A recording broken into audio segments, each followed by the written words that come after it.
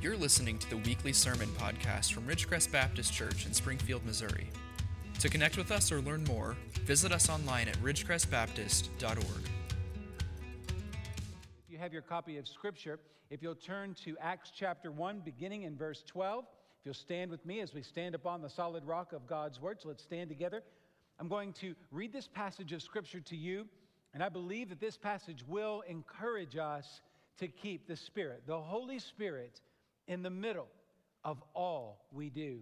Let's hear the word of the Lord.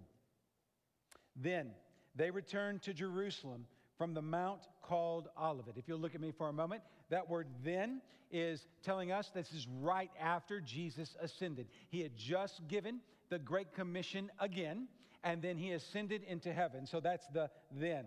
And it says this is near Jerusalem, a Sabbath day's journey away. And when they had entered, they went up to the upper room where they were staying, Peter and John and James and Andrew, Philip and Thomas, Bartholomew and Matthew, James the son of Alphaeus, and Simon the Zealot, and Judas the son of James. All these with one accord were devoting themselves to prayer, together with the women and Mary, the mother of Jesus, and his brothers. In those days, Peter stood up among the brothers. The company of persons was in all about 120. Now pause there for a moment and just realize that we are at the very beginning of the church. They numbered not much more than 120. There were 120 there. There may have been some others elsewhere, but let's just say that's a small group of people. It's about to explode in number. And said, brothers, the scripture had to be fulfilled, which the Holy Spirit spoke beforehand by the mouth of David concerning Judas, who became a guide to those who arrested Jesus. For he was numbered among us and was allotted his share in this ministry. Now this man, that's Judas, acquired a field with the reward of his wickedness. And falling headlong, he burst open in the middle, and all his bowels gushed out. And it became known to all the inhabitants of Jerusalem, so that the field was called in their own language, Akel Damach, that is, field of blood.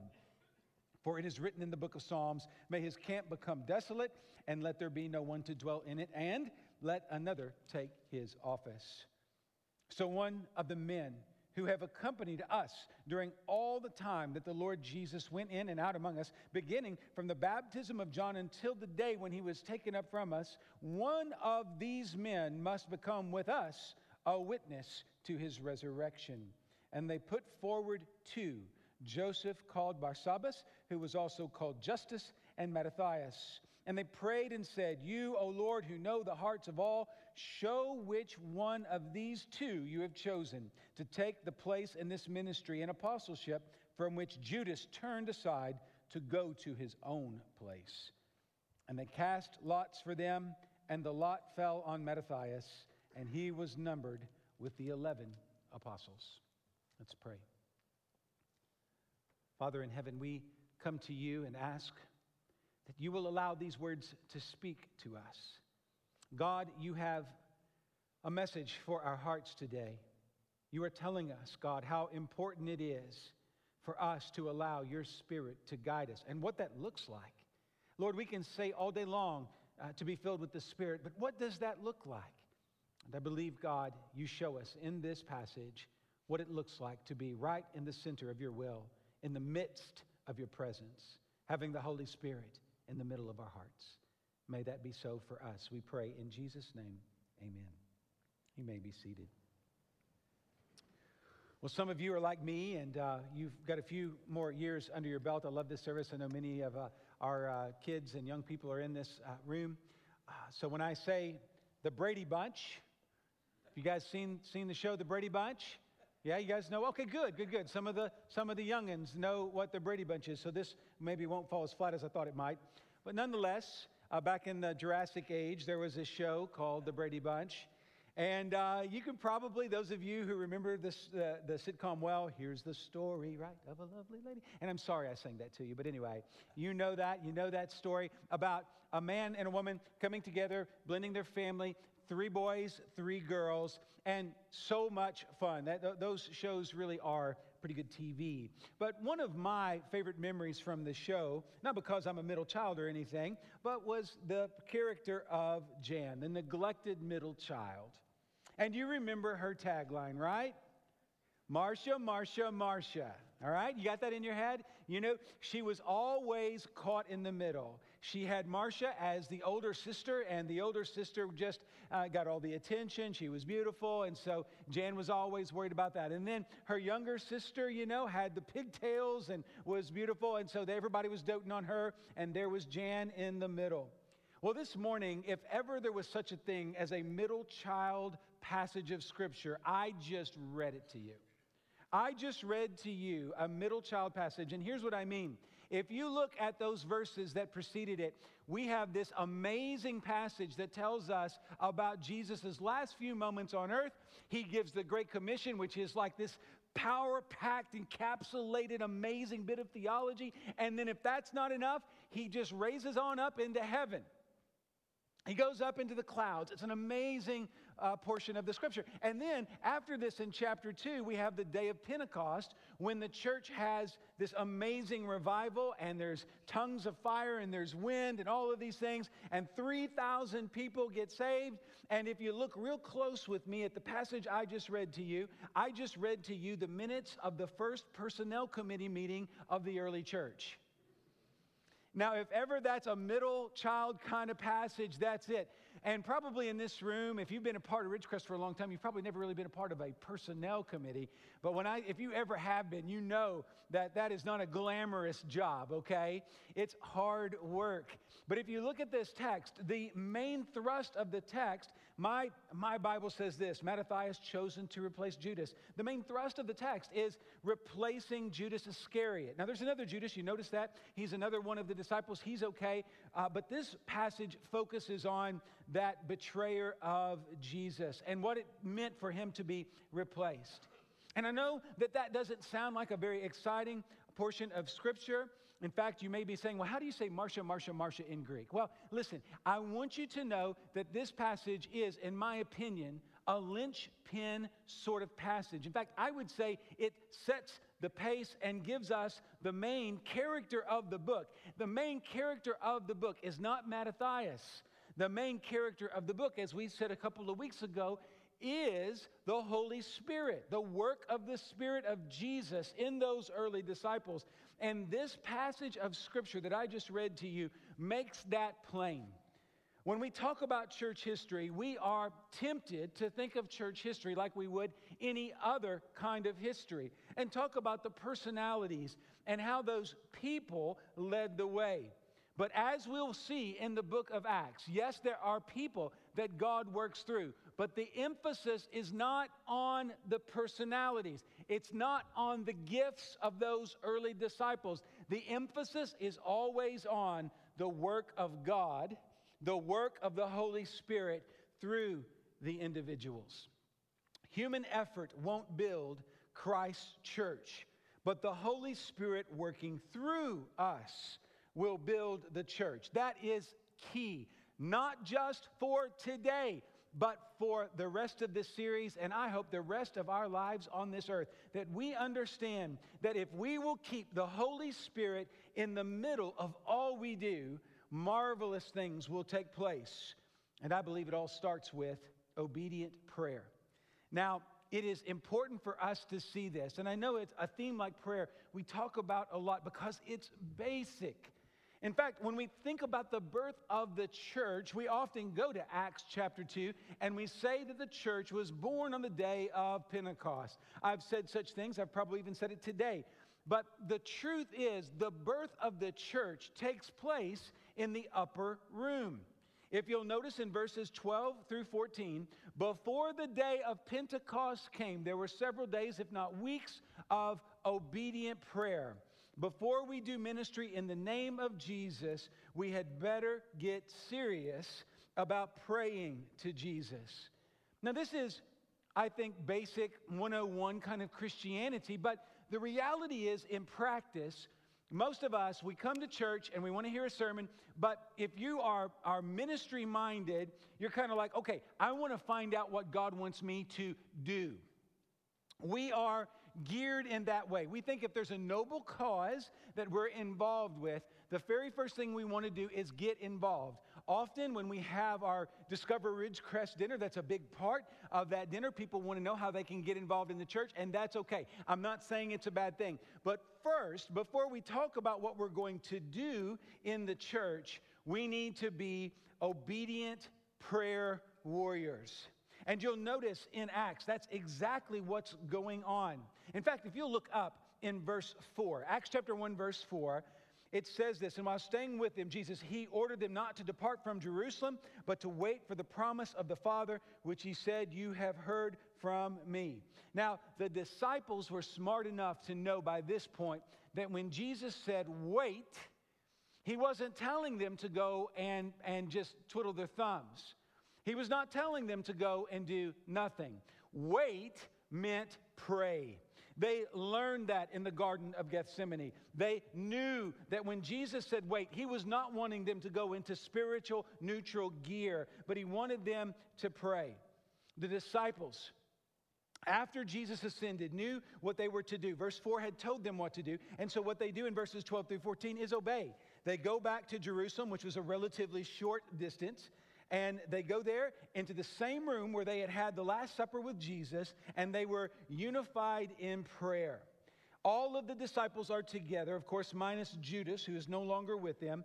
The women and Mary, the mother of Jesus, and his brothers, verse 13, were also gathered there. Now, keep in mind who's at the prayer meeting. Who is at the prayer meeting? The people at the prayer meeting, with few exceptions, are fresh off a failure. And nobody is more fresh off a failure than the guy named Peter. These are individuals who had failed Jesus terrifically. They weren't terrific, they had failed Jesus terrifically.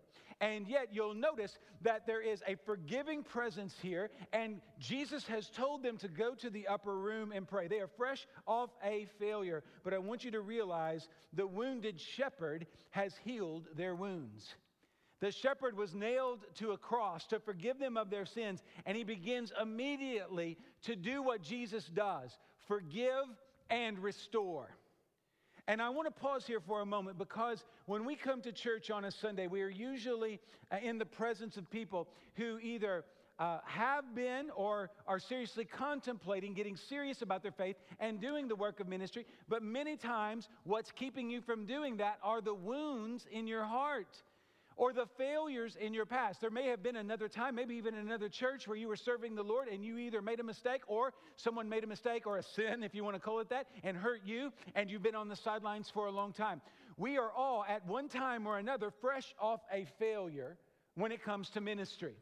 We will all have an excuse from the Lord to not do the work of the Lord, and at least in our opinion, we have an excuse, we think, from the Lord, but we don't. Because the wounded Savior heals wounds. And I just want to say this to you today: if you are wounded, you are not worthless.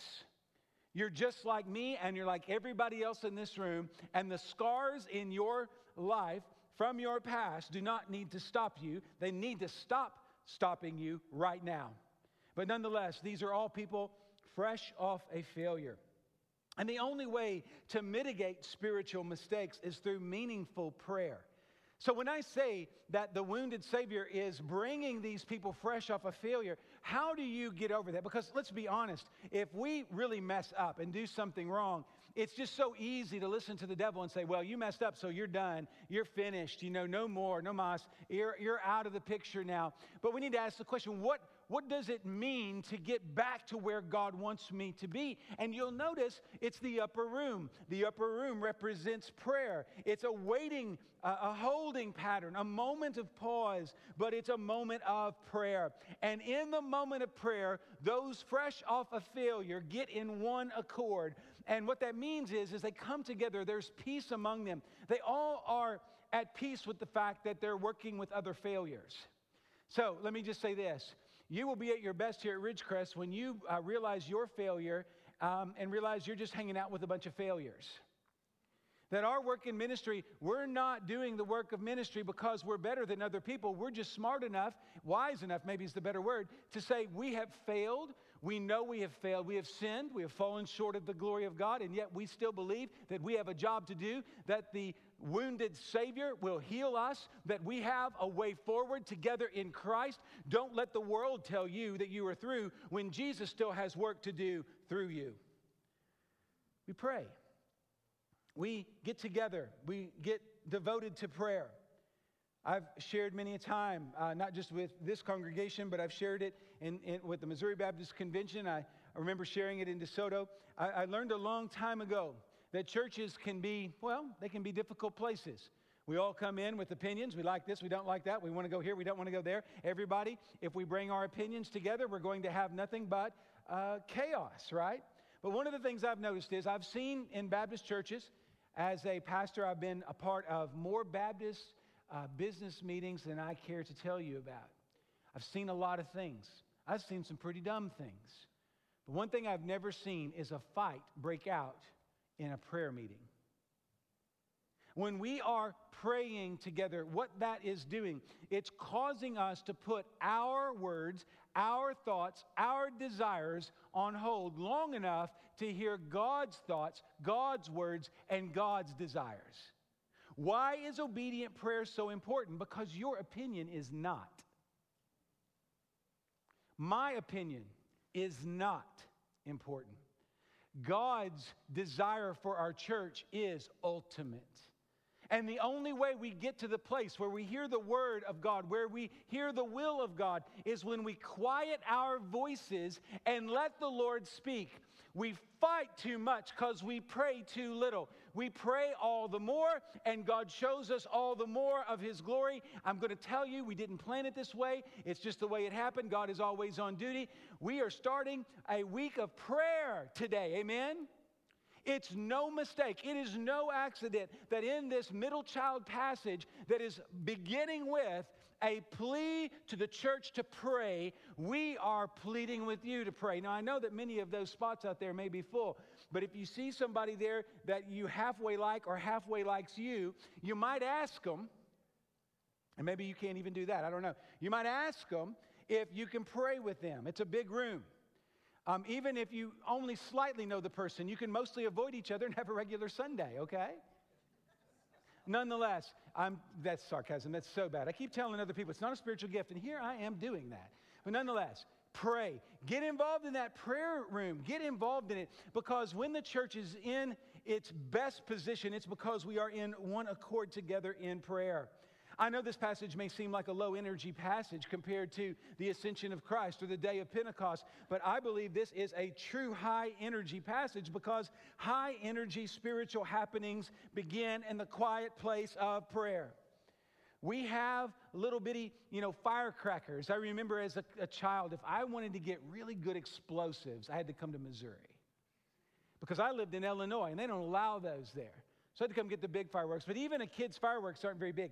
And if you think about what the church needs today, I think you guys who have been really praying about revival and wanting to see our community and our culture change, we need more of the Missouri fireworks. We need a nuclear explosion from God to shake up the world, to change the direction of the culture. We need more than fireworks. We need the power of God. We need an explosive power from above. And I believe that begins in prayer. The human inclination is to get busy and to do things in the church and in the community. I understand that, but Acts is showing us to get on our knees and to pray first, because prayed up saints will be filled up with Jesus. And I want you to know this community and this world needs you prayed up and filled up with Jesus. Now, prayer. If we want to talk about what it means to have the Spirit in the middle, it makes sense that obedient prayer is the first step. The second step is equally obvious and yet often neglected, and that is scriptural sensitivity. Scriptural sensitivity. Now, if you look here at verses 15 through 20, I got to read that passage to you that has some expressions in it that you can go and talk with the kids with after church today. That's an awkward passage, isn't it? Hearing about the end of Judas. It's the only place in Scripture where we find out exactly what happened to him, and it's pretty rough. But nonetheless, I want you to notice what's happening here.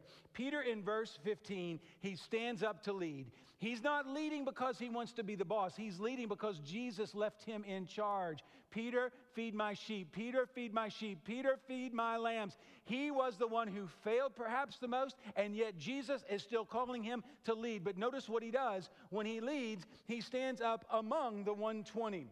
He isn't above them. He's not bossing them around. He is among them, leading them. Peter is a beautiful example of what we are to be as Christian leaders. We stand up among the brothers, and we do not speak our own opinion, but the best Christian leadership is leadership that stands on the Scriptures. Leadership that has scriptural sensitivity.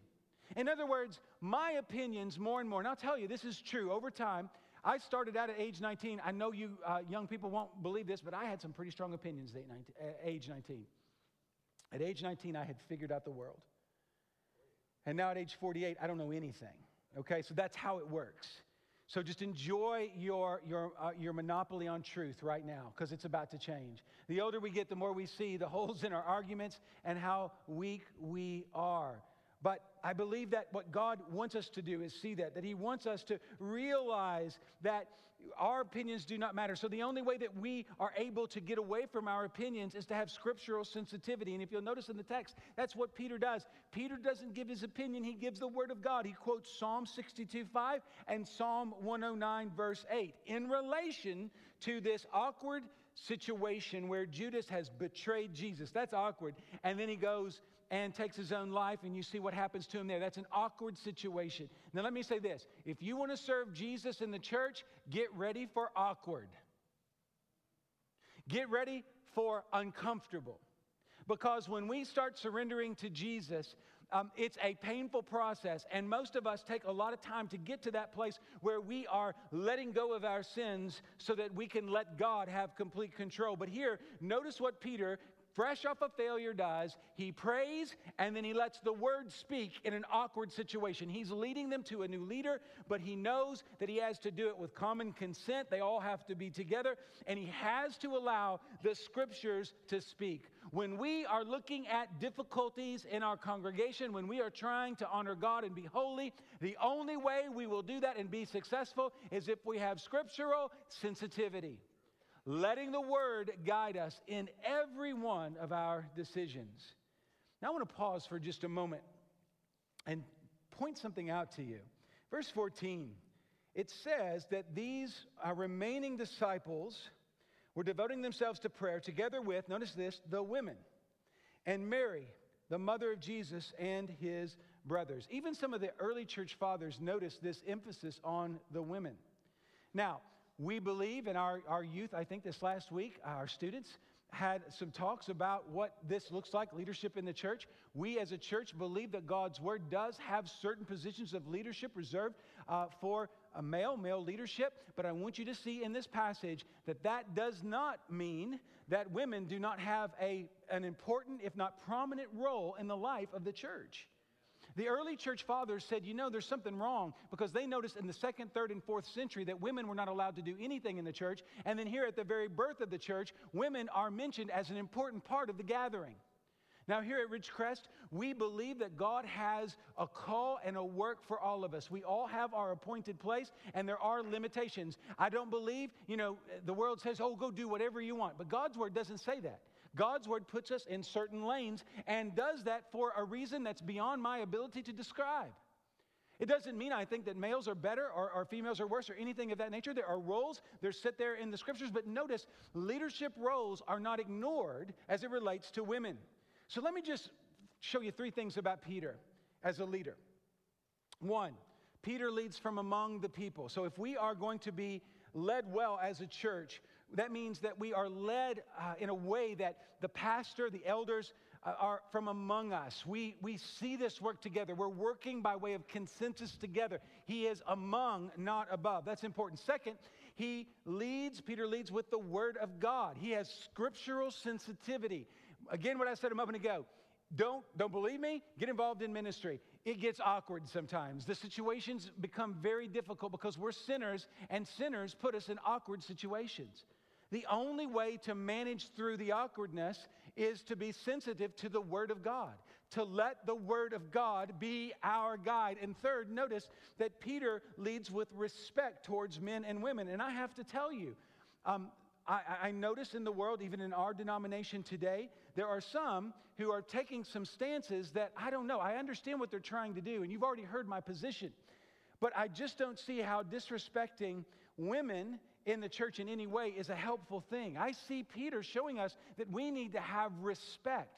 We need to believe that God has a way to use each of us in His own way. We let the Word guide us. We let the Word give us the lanes, but we trust in the Lord. The key here is we must think biblically. We must not let the world dictate to us, because the world has visions of equality and things of that nature. I understand that, but the Word is speaking, and I believe that God's Word is the Word of God, that this is His take on it, and quite frankly, your take or my take need to take a backseat to God's take. That is scriptural sensitivity. So we have obedient prayer and scriptural sensitivity. Those two things are crucial for you to have the Spirit in the middle of all you do. Now, obviously the church is unstoppable when we are prayed up, when we have the Bible at the center, and we are just filled with the Spirit. But let's finish with this thought, these questions. Who in the world is Mattathias, and who in the world am I? I think you see what I'm saying, or what I said earlier about Mattathias may be like the male equivalent of Jan from the Brady Bunch. This whole passage seems to be like a middle child. I mean, here we have the story of the one who is to replace Judas. It seems like a big deal. Now, I don't know if any of you do any writing. If you like to write short stories, or maybe some of you in here are writing Russian novels, I don't know. We'll just find out someday. But if you write a story and you're, making it like most stories are, it's not unusual in the earlier chapters that you are introducing your readers to the main characters, right? Am I losing my mind? Are you still with me? Any of you ever read books? Okay. That's how stories go, Shakespeare. You introduce your characters at the beginning. So, if you look at chapter 1, we're kind of introduced to a bunch of characters. We have all of the disciples. I read out their names to you. Did you notice that? I read out every single one of their names to you. Not only that, but we learn about the women and Mary, the mother of Jesus. And we also learn about these other two disciples, Justus and Mattathias.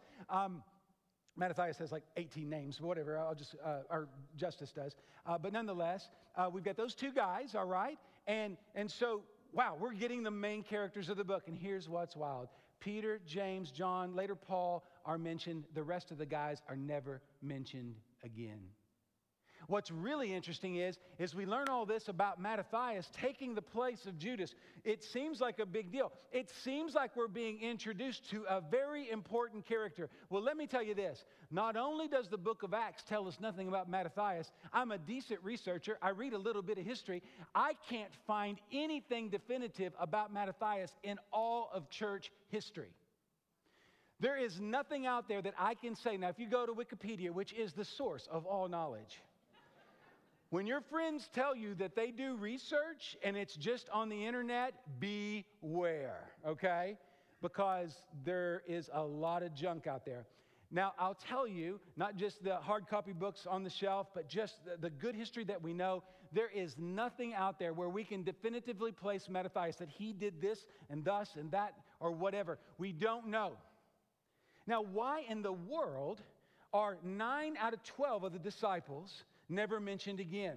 How in the world are 8 of the original 12 never mentioned again? What does this tell us except for this? The focus of the church's work is on the Holy Spirit and not on the human vessels. That's what this middle child passage is doing. It looks like it is not important. It may be the most important thing that we've read so far in Acts, because it is telling us that for the church to be successful, there's obedient prayer, there is scriptural sensitivity, and then there's the rest of us getting out of the way of the Holy Spirit. Your name and my name are not what's important. Yesterday, I was on a very large campus within, let's say, 300 miles of where we're standing right now. A very large campus here in the middle of America. As we were driving around that campus, almost everywhere I looked, there were these beautiful buildings with names on them that I recognized from business, from the world of power and finance and money. Names I recognized. So these were well-known names. And I realized that in this world, many of us, we would consider ourselves a success if our names were on a beautiful building somewhere on this planet. But I want you to know that the book of Acts is telling us that that's not important. In fact, the early church, and when I say the early church, maybe 2nd, 3rd, 4th century and beyond, they started naming churches after these disciples, and I think that missed the point. Their names were never important. It was always about the Holy Spirit. When we make a church about a man, we are turning our backs on the power of the Holy Spirit. Your success is not based on how many buildings have your name on it. I believe the only measure of success as a believer we will never know in this world, we will only know in heaven, when people come up to us and say either directly or indirectly, your faithful witness is why I am here. The Holy Spirit spoke through you, Jeremy, in a sermon, spoke through you in a Bible study, or maybe just a casual conversation with someone that you were buying lunch from. I don't know. But friends, it's not about you. It's about the Spirit of God. The vessels, the human vessels, are not the focus.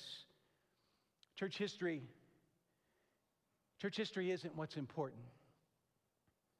What's important is that the church is His church, led by the Spirit.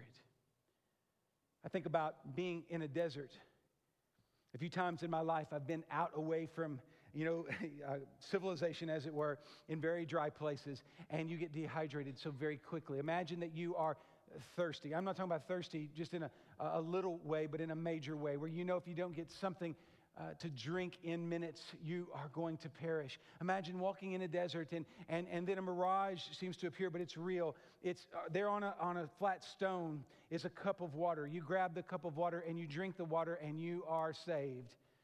My guess is that when you tell the story in years to come, you will not bring much attention to what the cup looked like, but you sure will remember what the water tasted like. And I think that if we will see our lives in that way, you have the living water in you. You are to share it. The vessel is not important. If someone comes to know the Lord because of your faithful witness and does not know your name, that's okay. They may not remember your name or even your face, but they will never forget Jesus and they will spend eternity with Him. That's who we are. We are people who need to decide that the vessel, as it were, matters not, and that everything is about Jesus and everything is predicated on us being filled with the Spirit. Our middle child passage here draws attention away from the vessel and into the water. This is the story of the Holy Spirit's work in spreading the gospel throughout the world using broken vessels. That's what Acts 1, 12 through 26 is about. It's about broken vessels. If we're looking at the human element at all, we're only looking at brokenness. But what we're seeing is that the Spirit of God is at work. It's not a story about people. Acts is not a story about people. Who is Mattathias? Who is Jeremy Muniz? Who are you? It doesn't matter. Matters not at all. What matters is that you are a prayed up, Bible-centered, Spirit-filled person. The message is about Christ alone. And I ask you, is the Spirit of God in the middle? The wounded shepherd calls you and me to heal the wounds of hurting people. But before we can do this, let me ask you this question. Is the Spirit in the middle of your heart, connecting you to Jesus? Are you saved? Do you know Jesus as your Lord and Savior? Before we can talk about making a difference for Jesus and being filled with the Spirit, you have to be saved by the blood of Jesus. Look at verse 25. I want to show you something here. Acts 1:25. There at the very end, to take place in this ministry and apostleship from which Judas turned aside, and here's what I want you to get, to go to his own place. Friends, if you don't have Jesus in your heart, you go to your own place, and that place is hell. You either have Jesus and go to heaven, or you turn to your own place and go to hell. So it all starts there. You have to have Jesus, the Spirit in your heart, to save you from your sins. Only then, the second question, is the Spirit in the middle of your life? So believer, if you are here and saying, I believe that Jesus died, was buried, and rose again, my faith is in the gospel, in Jesus Christ, is the Spirit in the middle of your life, connecting what you do to kingdom work? Are you Spirit-filled when you serve Jesus? Well, what does that look like? Well, fortunately, the text speaks again. Look at verse 22, the second half of the verse. One of these men must become with us a witness to his resurrection. If you are right in the middle of where God wants you to be, we see in this passage that all our message is about Jesus dying for our sins and risen from the grave. He mentions the resurrection here because that's kind of the end of the story in terms of the gospel story. Our message is no more and no less than the risen Christ. And if you are filled with the Spirit, you are leading people to that truth and helping them find a way to heaven. If you're struggling with answering either one of those questions, first, is Jesus in my heart?